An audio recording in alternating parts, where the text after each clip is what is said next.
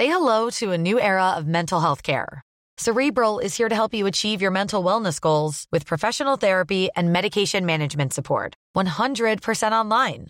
You'll experience the all-new Cerebral Way, an innovative approach to mental wellness designed around you. You'll get a personalized treatment plan from a therapist, prescriber, or both in a safe and judgment-free space. Your Cerebral therapist or prescriber will outline a customized plan with clear milestones along the way, so you can get to feeling your best. With Cerebral, you're not alone in your mental health journey. We're here to empower you to live a fulfilling life. So take that first step towards a brighter future and sign up today at Cerebral.com/podcast and use code ACAST to get 15% off your first month. Offer only valid on monthly plans. Other exclusions may apply. Offer ends July 31st, 2024. See site for details.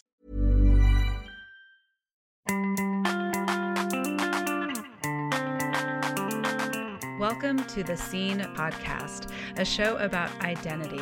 I'm your host, Miranda Wiley. For the Scene Podcast, I ask guests to provide a list of the ways they have been viewed, acknowledged, and judged throughout their lives. This Scene list reveals and guides our dialogue about identity, visibility, and invisibility while pursuing the question, how are you seen?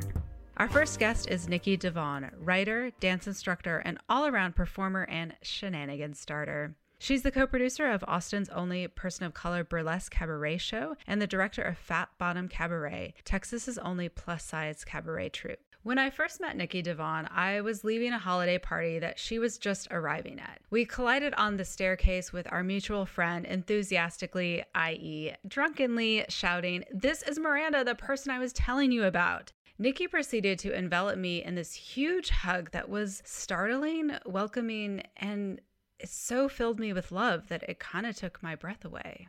The hug led to an ask for Nikki to perform at Bedpost Confessions, a live storytelling show about sex that I produce. And Nikki did not hold back and read a piece that she titled Good Dick about her love for just that. Good dick. Nikki has this amazing natural storytelling ability and openness, and that openness and storytelling skill has brought her back to the Bedpost stage several more times over the years. And it was an absolute pleasure to invite her to the Scene Podcast to talk about more than just a good dick, although that does come up. Here's my conversation with Nikki DaVaughn. Welcome, Nikki. Hi. So great to have you here. So excited. Will you kick us off with a reading of your scene list, please? Yes. Okay. Number 1, I'm seen as a fat woman. Number 2, I'm seen as a fat Black woman, which is different than just a fat woman. Number 3, I'm seen as a singer, partially because I actually sing and partially because I'm a large Black woman. Number 4, I'm seen as an entertainer, both because I entertain, but also because I make people laugh. So I'm expected to be on a lot. Number 5, I'm seen as cool, and I still haven't figured that out yet. Number 6, I'm seen as detached. Through my family's eyes, I deal with challenging emotions privately and in a way that keeps me from coming undone. Specifically as it applies to my dad, my ability to deal and support my mother is directly affected by how I do or do not emote. Number 7, I'm seen as not a potential partner for Black men. Number 8, I'm seen as strong, almost expected to be strong. And number 9, I am seen as a healer. Well, thank you so much for sharing your list. What was it like to record this list on a piece of paper, then maybe lose it and then rewrite it? It was weird. At first, it felt like I needed to be super positive and I needed to put like really nice things like, I'm seen as funny, I'm seen as smart, I'm seen like all these descriptors of who I was. But then I was like, if I go to Miranda with like a bullshit list, she's going to be mad at me. So I probably need to do this. I probably need to do this right. So then like I thought about what is happening in your life right this second that is making you like people see you the most. So yeah, it was weird. I had to think about it. I thought it was really interesting that you, I see you as somebody who talks a lot about identity, but then when I approached you about doing this, you're like, this is scary. Yeah. Which I thought, oh, okay, I need to think maybe about what I'm asking because I didn't think this would be a big ask that would be that scary to you. But it was. It was really, yeah. I am really good at talking about exactly what I want to talk about. And I have control, the way it's delivered. And it's very, very, very, very like cultured and cultivated. So, because talking about myself is difficult for me. Well, thank you for doing it. I'm excited. I would not think that of you as well, because I do feel like you do share things that are incredibly personal. I mean, I definitely learned some things on the list. So, yeah. So speaking of, let's get into it. Okay. So I believe it's best to use the same words that people use to describe themselves. So unless you tell me otherwise, I'm going to use the descriptors fat and black. Yeah, is that okay? That's totally fine with me. Yeah. So tell me about this distinction between being seen as a fat woman and then being seen as a fat black woman. So, being seen as a fat woman, just moving around and taking up space is its own thing.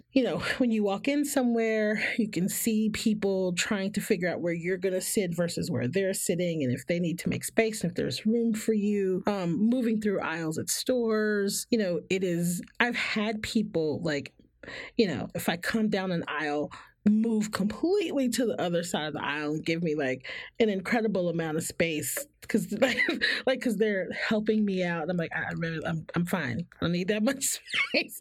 It's good. I got it. I can navigate the hips by myself. So like, there's that, people wondering about your health, people, being surprised that I dance, people being surprised that I'm active, the look on people's faces when they say, wait a minute, you dance? I'm like, I dance. I do. I move this body around a lot. So there's that physical being a large body, just that physical thing with nothing else attached to it, like being a large body. And of course that comes with everything, being attractive to people, being not attractive to people, whatever. But when you're a large Black woman, there are all these things that come with that. Like people automatically think I'm sassy. Automatically.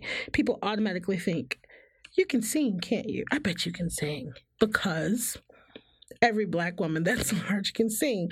Or they automatically think I can cook, which I'm an all right cook, but I'm not really that good at it. Like, you know what I mean? Like, there are all these things that, are stereotypes that come to life when people see you. And even when they talk to me and they hear the way I talk and they hear the things that I talk about, you can see confusion on people's faces a lot of times because, we can't help it. We have these kind of expectations of things because of what we're shown all the time. So I routinely have these conversations with people about like, oh, I bet you're this. I bet you, oh my God, I bet you take no mess at all. I bet you don't take any shit from anybody. Oh, I bet you can cut people down. I bet people are scared to fuck with you. It's like, nah, no, actually that is quite the opposite. As soon as I start smiling, people are like, oh God, she's easy. She's not gonna hurt anybody. So it's like a whole new heap of like weird, no, I mean, and it's a double-edged sword because I do sing. Which is fun, and I can be sassy, but I'm not always. I mean, I can also be like super shy and awkward, and so it takes away the ability to be multi-dimensional sometimes. Like, people forget that there are like so many parts to somebody because they have this caricature of this like woman that rolls her neck and goes, mm-hmm, and they just have it. You can't help it. Are these a lot of strangers that are saying these kind of things to you? Are they acquaintances? Like, give me some context for that. So the singers and the sassy stuff definitely comes from strangers. So I'm at work and, I sing while I'm at work, but it's never loud. It's like the way you would sing anywhere. Like, something comes on, oh, to love you, like by yourself. Yeah, like, yeah. Nobody listening. And it's probably happened 10 to 15 times at work. Somebody will lean over and go, you sing, don't you? I bet you have an amazing voice. Do you sound like Aretha Franklin? And I'm like, no, I do not. I wish I did. If I sound like Aretha Franklin, I probably would not be sitting here taking your copay, but thanks. Appreciate that. But no. So that happens a lot. Like, but, and then you have to have the, like, yeah, I do sing. Yeah, but I don't sound like Aretha Franklin because this just in, nobody sounds like Aretha Franklin. But it's that, what Black woman can I think of that sing, oh, Aretha Franklin, you have to sound like her. And in the same, a really good example is I was at a party 2 weeks ago, and a friend introduced me to another person. And when she called my name, I was focused on something else. So when I turned around and I smiled. I was like, hi, and I stuck my hand out to greet this other person. And he goes, oh, I can tell already. We're going to get along just fine. And all I had said was, hi. That's it. And I was like, what? When he said that, I was like, what? He goes, well, I can tell already. You are sassy. You are sassy, and you don't take any mess at all, and you're not going to take any shit from anybody. And all I had said was, hi. Like that's, how did you get all of that from? That's a lot. That's a lot. That's a lot. And I was like, and my friend was like looking at him like, why are you doing? Like, she just looked at him like, no. What are you doing? No. No, don't do that. But it's, and I've had friends that are really, that have known me for years. Another prime example, like you know this because we've worked together in this way, but like, a lot of people don't know that I get really shy sometimes when people come up to me and I'm not prepared, and they start saying, oh my God, I saw this thing about dick and blood. I'm like, yeah, but I'm in public.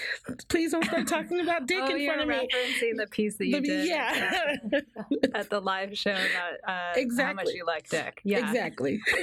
I'm like, it's the context of doing a live storytelling show where you bared some of your personal business about what kind of sex you like, and then people are coming up to you and like wanting, and just even saying that, like, oh, you did the dick piece, like, exactly. I mean, yes, but yes, I did do that. And I was with a friend of mine, and my friend was like, yeah, she loves bedposts. And my friend starts going crazy. She's like, yeah, she does this, and she's on this podcast, and the person's like, oh, that's awesome. And I'm just kind of standing there embarrassed because I'm like, it's on the outside of that realm. And he walked away. The person walked away, and my friend was like, what happened? And I was like, I get a little shy. I'm not embarrassed. I'm not embarrassed about anything that I do, but I'm not always ready. I'm not, like, it takes me a minute to get there. It's startling. Yeah. And she had no idea. Like, I was like, you've never seen me be a little like standoffish with people at first? She's like, no, you're always just like loud and talking and moving around and laughing and cackling. And I'm like, yeah, when we're out and we're drinking, but when I'm in Target I'm looking for toothpaste, and I want to talk about dick all loud. It's like, come on, girl. Like, stuff like that. It's like, I think that too, people, they see if you're a performer, which you are, and you are pretty well known in Austin as a performer, then people will see you and think, oh, you're approachable, I can talk to you. You've talked about this on stage, so it's not going to be a big deal. Yeah. All right. So if I may add to the conversation, though, this hashtag that you have to life, which is Fat and Black in Texas. When did you start using that hashtag, and what does it mean to you? Oh man. I started using that hashtag like back when I had a Tumblr. So that must have been date by social media, 2011. Yeah, 2011, 2010, 2011. Yeah. And it was because I don't even know why I started using. I was just like complaining about the heat and something else, and I was like, hashtag Fat and Black in Texas, and I was like, oh, wait a minute.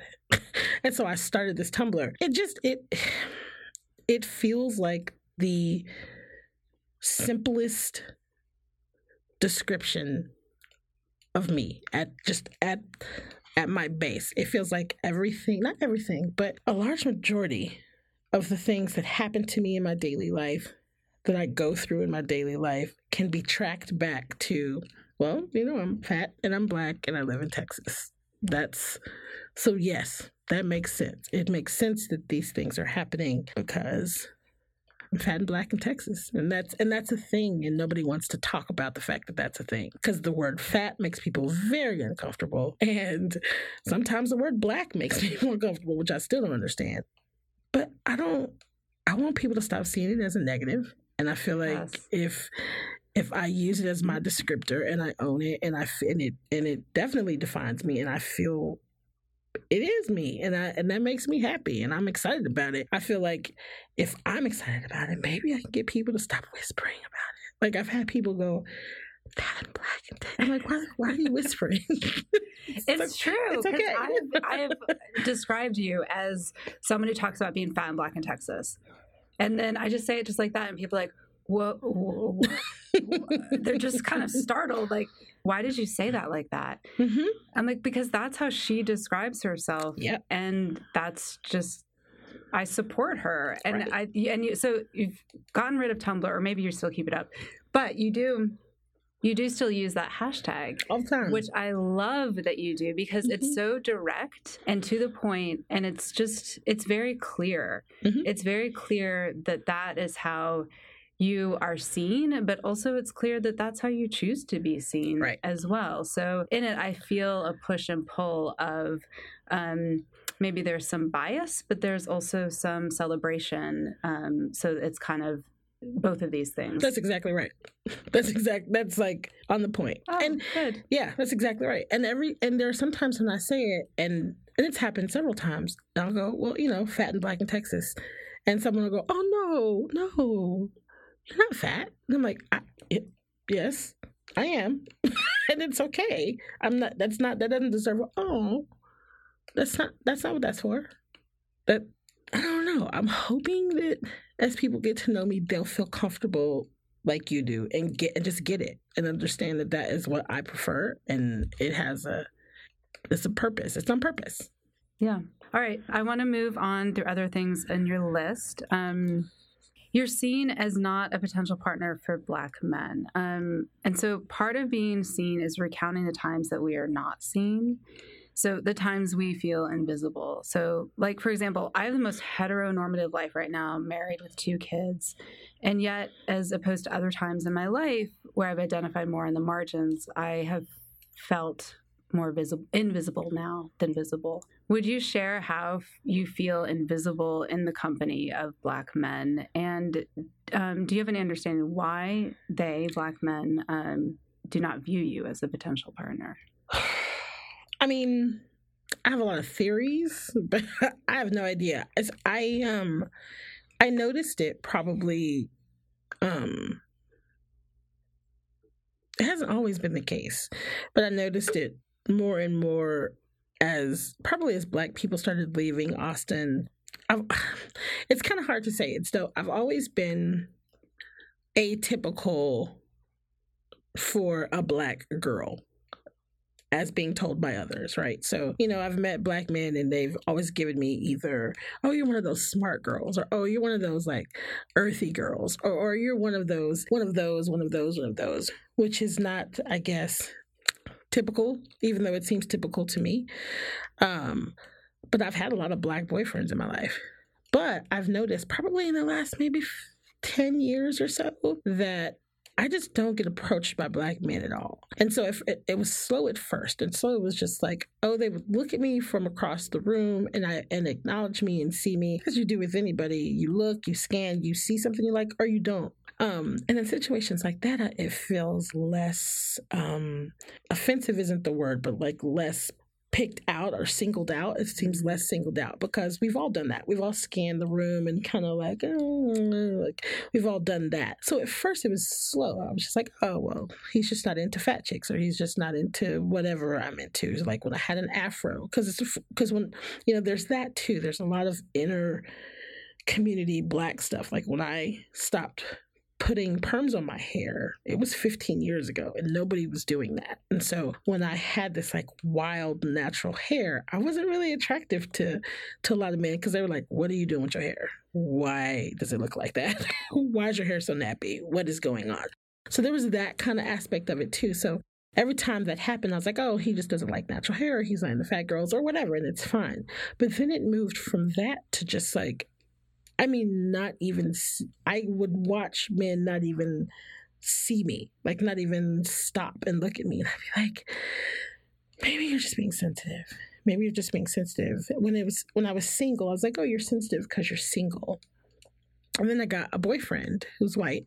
And normally, you know, the old adage is true. Like, nobody wants you until you have someone. And then they're like, hey. And that was true of white men.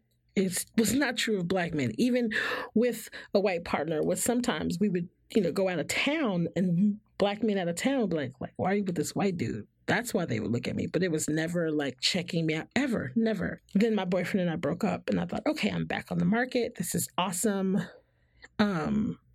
Still nothing. Just complete, like, it's a strange thing when you go somewhere and you see people that look like you, that have absolutely no interest in connecting with you. It's a very hard thing to swallow. And it's not even on, like, it's not even an ego thing. It's just, I would love to be able to connect with you and have a conversation with you. Like, black women, forget about it. Like, hey girl, what's up? Oh, I like your hair. That's so cute. Like, blah, blah, blah, blah, blah. But black men, even if I did try to approach them like, oh, hey, you look nice. So not even to hit on them, but just like, nice tie, man. We're the only two black people in a sea of white faces. I would love to connect to you right now. So I'm going to say, I like your tie. And it would be immediately like, oh, yeah, it's something. Like, not even taking the time. And it just got more and more obvious to me. More and more obvious. Like, just, you know, I'd be somewhere and I'd see, and it's not even about, like, because some of my friends are like, or maybe they just like white girls. It's not even about that. It's me. And I don't know what it is. Because you see black men checking out other black women. Exactly. And now here we are now, and, you know, Austin's like less than 7% black people, and I have another friend of mine who feels the same way. She's like, oh no, they don't check me out either. And she's a black chick. And so now I'm like, is it because I'm dark? Like, I definitely have these conversations with myself. Like, what is it? Am I giving off something? Because I used to I blamed it on everything. Like, it's because you're fat. But then I would see a black dude with a fat girl. I'm like, okay, so it's not because you're fat. It's because of this. Oh, no, okay, so it's not that. It's like, where is the... I can't figure out what it is. And so I don't know if it's an Austin thing or not. But I feel it. I just felt it, like, last week. I was somewhere and, like, 300 people in a club, 15 black men, and me. And I looked. I was the only black woman in that entire club for like an hour and a half. And not one of those men even glanced. Like, they scanned past me. When I'm somewhere and I'm the only black person, or even the only woman, I scan for other women just because I want that. I'm like, oh God, there's another woman. Like, I want that connection. So in Austin, when I'm someplace, as I am very often, and I'm the only black person there, I scan. I look for another black person. When I find that black person, if they come anywhere near me, whether they are a woman, a man, I don't care what they are. I want to connect, even if it's just a look, to say, hey man, I see you. How's it going? A nod, something. I get nothing from black men. Nothing. And I was like, yeah, it sounds incredibly isolating, and I'm really sorry that that's happening to you. Yeah, it's really strange. It's strange. So I'm like just now getting to that age to where I'm like, why is that? Or like, what is that about? What is that about? So I don't know. So I want to talk now a bit about your family. So you write that your family sees you as detached because of how you process emotions, and that the tenor of your relationship with your mother is based on how you emote. If you can you describe how you process emotions as compared to how your mother does? Yeah. So my mother is the matriarch, and she's been the matriarch for forever. And so she keeps her emotions in check until she's angry, or until she's just exhausted. Like when she's tired, she's very emotional, and that's as far as bad, not bad, but like hard emotions. When it comes to love, I love you. I'm so proud of you. I love you. I love you. I love you. My babies, I love you. I love you. I love you. I love you. But when it comes to like those hard emotions, she's also very calculated. Like she says, I'm disappointed in you. And here are all the ways and the reasons that I'm disappointed in you. And it's very matter of fact. And it's very, pointed. It's never like, why would you do that? Like she's not a crier. She's just not. And I deal with my emotions similarly. As she's gotten older, and now that my father has dementia, like she's gotten better with her emotions. Like I can go to her and I can say, okay, Mom, what's up? Like, you're being snippy. What's happening? What's going on? And she'll say, I'm sad and this is why, and I feel resentful and I feel upset and I'm losing my husband, and she'll cry and she'll emote, and it's huge because she never did that. And so I'm like excited for her and proud of her, but at the same time, I want to make sure that I am a safe space for her. And I know that if she sees me crying, Mom is going to kick in and she will put her emotions aside and she won't deal with them. And so I feel like we're in this switch game now. I am the same way. I tell people I love them all the time because I want them to know I don't want a day to go by. Super affectionate. I emote happiness all the time. When it comes to sadness, that's the only place that I struggle. I'm really good with, if I'm angry, I'm very good at being like, this is fucked up. You're pissing me off. Why are you being like this? Blah, blah, blah, blah, blah, blah, blah, blah, blah. I don't blow up. But sadness is really hard for me. It's hard for me to be just like sad and downtrodden and just fall apart because I'm really scared that if I do, I might not be able to put myself back together. So I have kind of taken on this role of making sure that my sister has a place that she can fall apart, because my sister, when it comes to my father, does a lot. I need to be a safe place for her to say, I'm really fucking tired of this shit. I feel like I'm losing my father. I'm tired of changing my father's diapers. Like, I want to be that place that she can come and be safe and say, fuck, this is awful. So I'm that for her. When I get really sad, I go home, I turn on my sad music, I cry, and then I feel better. And that is how I do it. But to my mother, it looks like, I'm like, okay, we have a problem. Let's fix this problem. We don't have time to cry. What we need to do is come up with solutions. And it's just, that is how I keep myself from falling into a puddle on the floor. Because now is not the time for that, in my opinion. Well, was it ever too much for your mother? Were you emoting? I mean, have you ever fallen apart in front of your mother? That's a good question. Maybe one time I had a pretty bad blow up.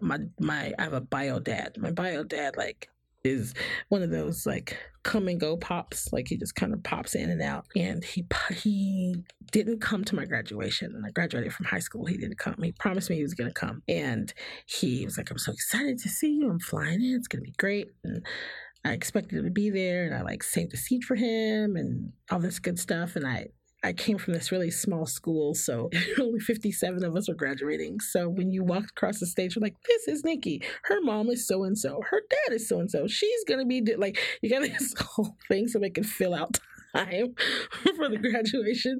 So I'd even written him into my little thing, and he didn't show up. And he sent me $100 and this shitty letter or some shit. And I wouldn't take the money. And my mom was like, you have to take the money. I was like, no, I don't want to take the money. I don't want to take anything from him. I want to prove to myself that I can do everything that I'm going to do without his help. So I don't want the money, and I don't want it. And my mom was one of those mothers that never said a bad thing about my dad, even though he was selfish and he was a child and he was irresponsible. She never said anything bad. And we got into this fight about this $100, and I just fell apart. It was the whole I can't trust anything that, if I can't trust my own father, how can I trust any man ever? How am I going to get married? How am I going to have a husband if the only man I have that is supposed to love me unconditionally fails me constantly? Just I couldn't get out of bed for a couple of days, and it it took a toll on my mom. It made her really sad, and it made her start questioning her choices. And I'm sorry I didn't choose a good father for you. And like, it's not about that. It's not about that. You're not in control of this man. Like, you're 17. Come on. like, you know what I mean? But it made her, she internalized so much of it. And I'm just not having it. So it seems like that's, if anything, the origin story of where then you started to be your own container. Yeah. I mean, is anyone else a container for you, for your emoting? My sister's really great about it. Yeah. Yeah. Like, if I go to my sister and I'm like, I'm about to cry, she's like, okay, let me get some wine, let me get some chips, and then I'm going to close the door, and I'm going to be ready. Oh my gosh, I love that. Yeah, she's Are the chips and wine for her or for you? They're for her. Because she's like, that's how she can handle it. She's like, all right, I'm ready, give it to me. And she'll be like, at the end, she'll be like, that's it? I'm like, yes. She's like, you did so good this time. She's like, I'm not even done with this glass of wine. Yeah, she's like, oh, good for you. This wasn't even like, normally when you're crying, this is something you should have told me 7 months ago. This is good. Like, she's great. Yeah, I'm super lucky. I'm really lucky. And, I feel that, like, because I am, and this is legitimately, 90% of the time, I'm in a good mood and I'm happy and I'm laughing and I'm making other people laugh and I'm being silly and it's genuine. I'm very, very lucky. I'm surrounded by amazing people. And so I do have this kind of fucked up, charmed life in one side, and the other side kind of a fucked up life. But like, I'm very lucky. And so 90% of the time, I am happy. So when you see me, I'm like, hey girl, what's up? How's it going? Telling jokes, being loud. But then there's that 10% when I just want you to leave me alone and I want to be petty and I want to be mad about some shit I see on television, or I'm just not, I don't feel like being on. I don't feel like being happy and being the conversation starter or being the party starter, and I got that nickname for a long time. Like, oh, you're here, the party can start now. Or people would invite me and they'd be like, what time are you coming? Because by this time I want people to be dancing. And I know that if you're here and you start dancing, people will dance. Like, things like that. Like, I'm like, well, what if that's a lot of pressure. That's a lot of pressure. And what if I want to come to your party? What if the 10% is on? Yeah. You don't want to be exactly. That. What if I want to come to your party and sit in the corner and play with the dog? Like, what if I'm not like dancing that day? Or it's like, and that's happened to me several times where people will be like, okay, so when are you coming? Or what time are you going to be there? Because I'm not going to be there if you're going to. And part of me is like, that's sweet. That's sweet that you want to be somewhere that I want to be. That is sweet. And that's luck. I'm lucky. But the other part of me is like, no, you need to have your own happiness, figure that shit out, find it. And then when I get there, we can be happy together. Do not count on me. That's fair. To be your good time. Don't do that. Because eventually I'm going to show up and I'll be like, happy birthday. I just want to be left alone. Like, it's hard. It bleeds over into my, people will be like, oh, you're not smiling there. You're in a bad mood. Normally you're just smiling, even at work. Oh, you're not, I just look forward to your smile every day. Every time I come in, I'm like, great. Hey, how's it going? You want to give me your money, or we're going to chit chat all day? Like, sometimes I'm just not in it. And it hurts people's feelings. Like, when they want to see you be like, hey, and you won't give it to them, I can see the like disappointment on their faces. And luckily I've gotten to the age where I don't care. I used to really care, and I would just pull it together and just be like, I'm sorry, it's been a bad day. It'll take me some time. Let me get a couple of drinks and then I'll shuck and jive for you. You know what I mean? But like, now I've gotten to the age where I'm like, sorry about it. You're going to have to find somebody else to make you laugh. I'm not in the mood today. Sorry. I mean, you have a 90% rate of being happy. I'm really lucky. Before you leave, 2 things. One, I want to know what you would like to see on your scene list a year from now. Ooh. And 2, I'll give you the second one while you ponder that, is I want for you to share some of the work that you're doing, which is very body positive, sex positive. Okay. Yeah. Okay. Oh, that's a really good question. A year from now, I'd really like to be seen as an author. I'd really like to be seen as author. I'm trying to finish a book of short stories, so I would really like to be seen as that. And then I would also like to be seen as Well, I'm excited to hear about the author one. I like to, you know what? I actually like to be seen as like a partner. I think I'm ready to have a partner. I'm ready to have a significant other. I think. I'm pretty sure. I'm pretty sure. I think that's what, yeah.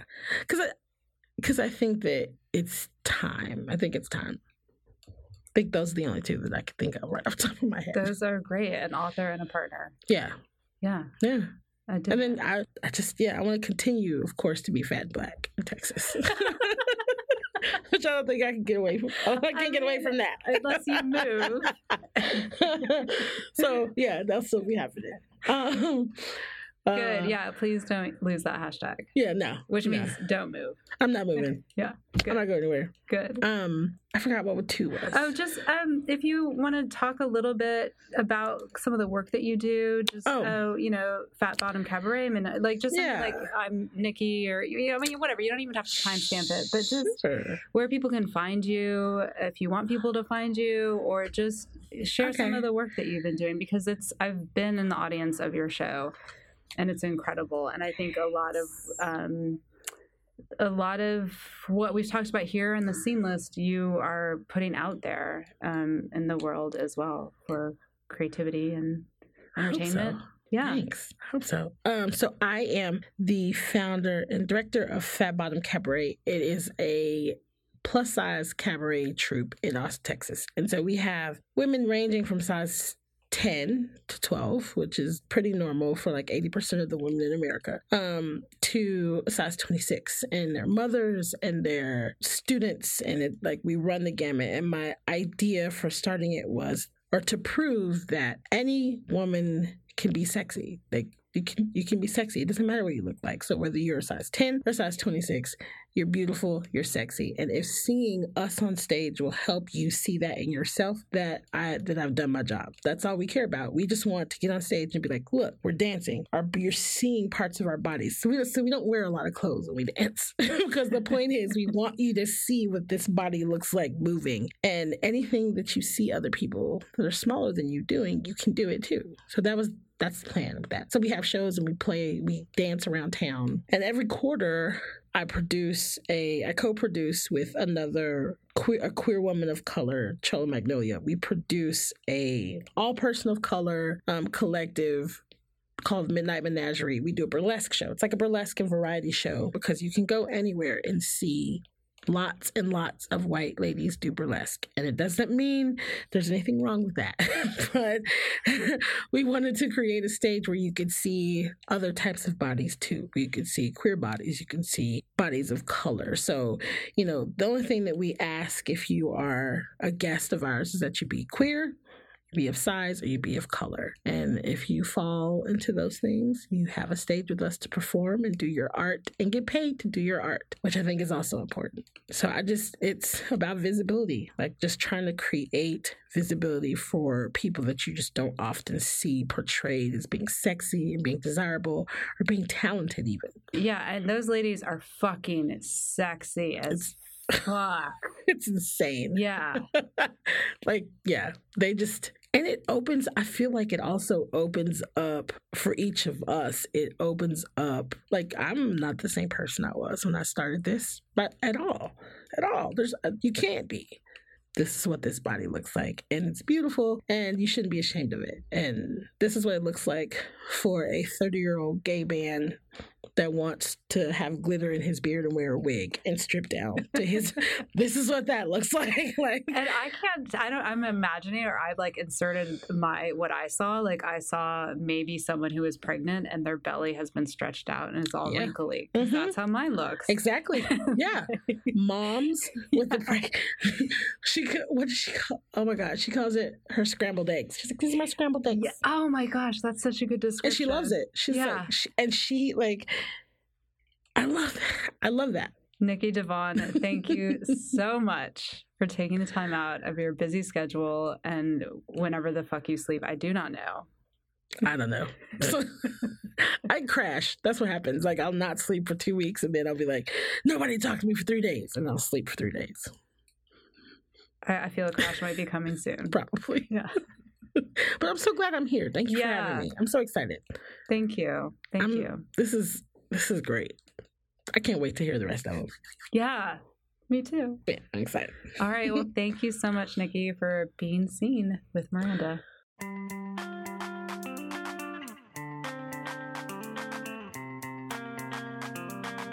The Scene team includes me, Miranda Wiley, producer Mariah Gossett, and with editing support from Sarah K. Mohammed and Andrew Mohammed. Music provided by Solid State Dream Suit.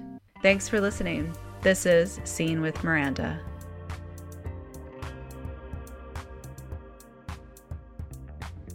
Hey, it's Mariah, producer with The Scene podcast. Just reminding you can find us on social media to follow along for fun behind-the-scene photos and clips from upcoming shows. Find us on Facebook at Scene Podcast or on Instagram at Scene_with_Miranda. Hope to see you soon.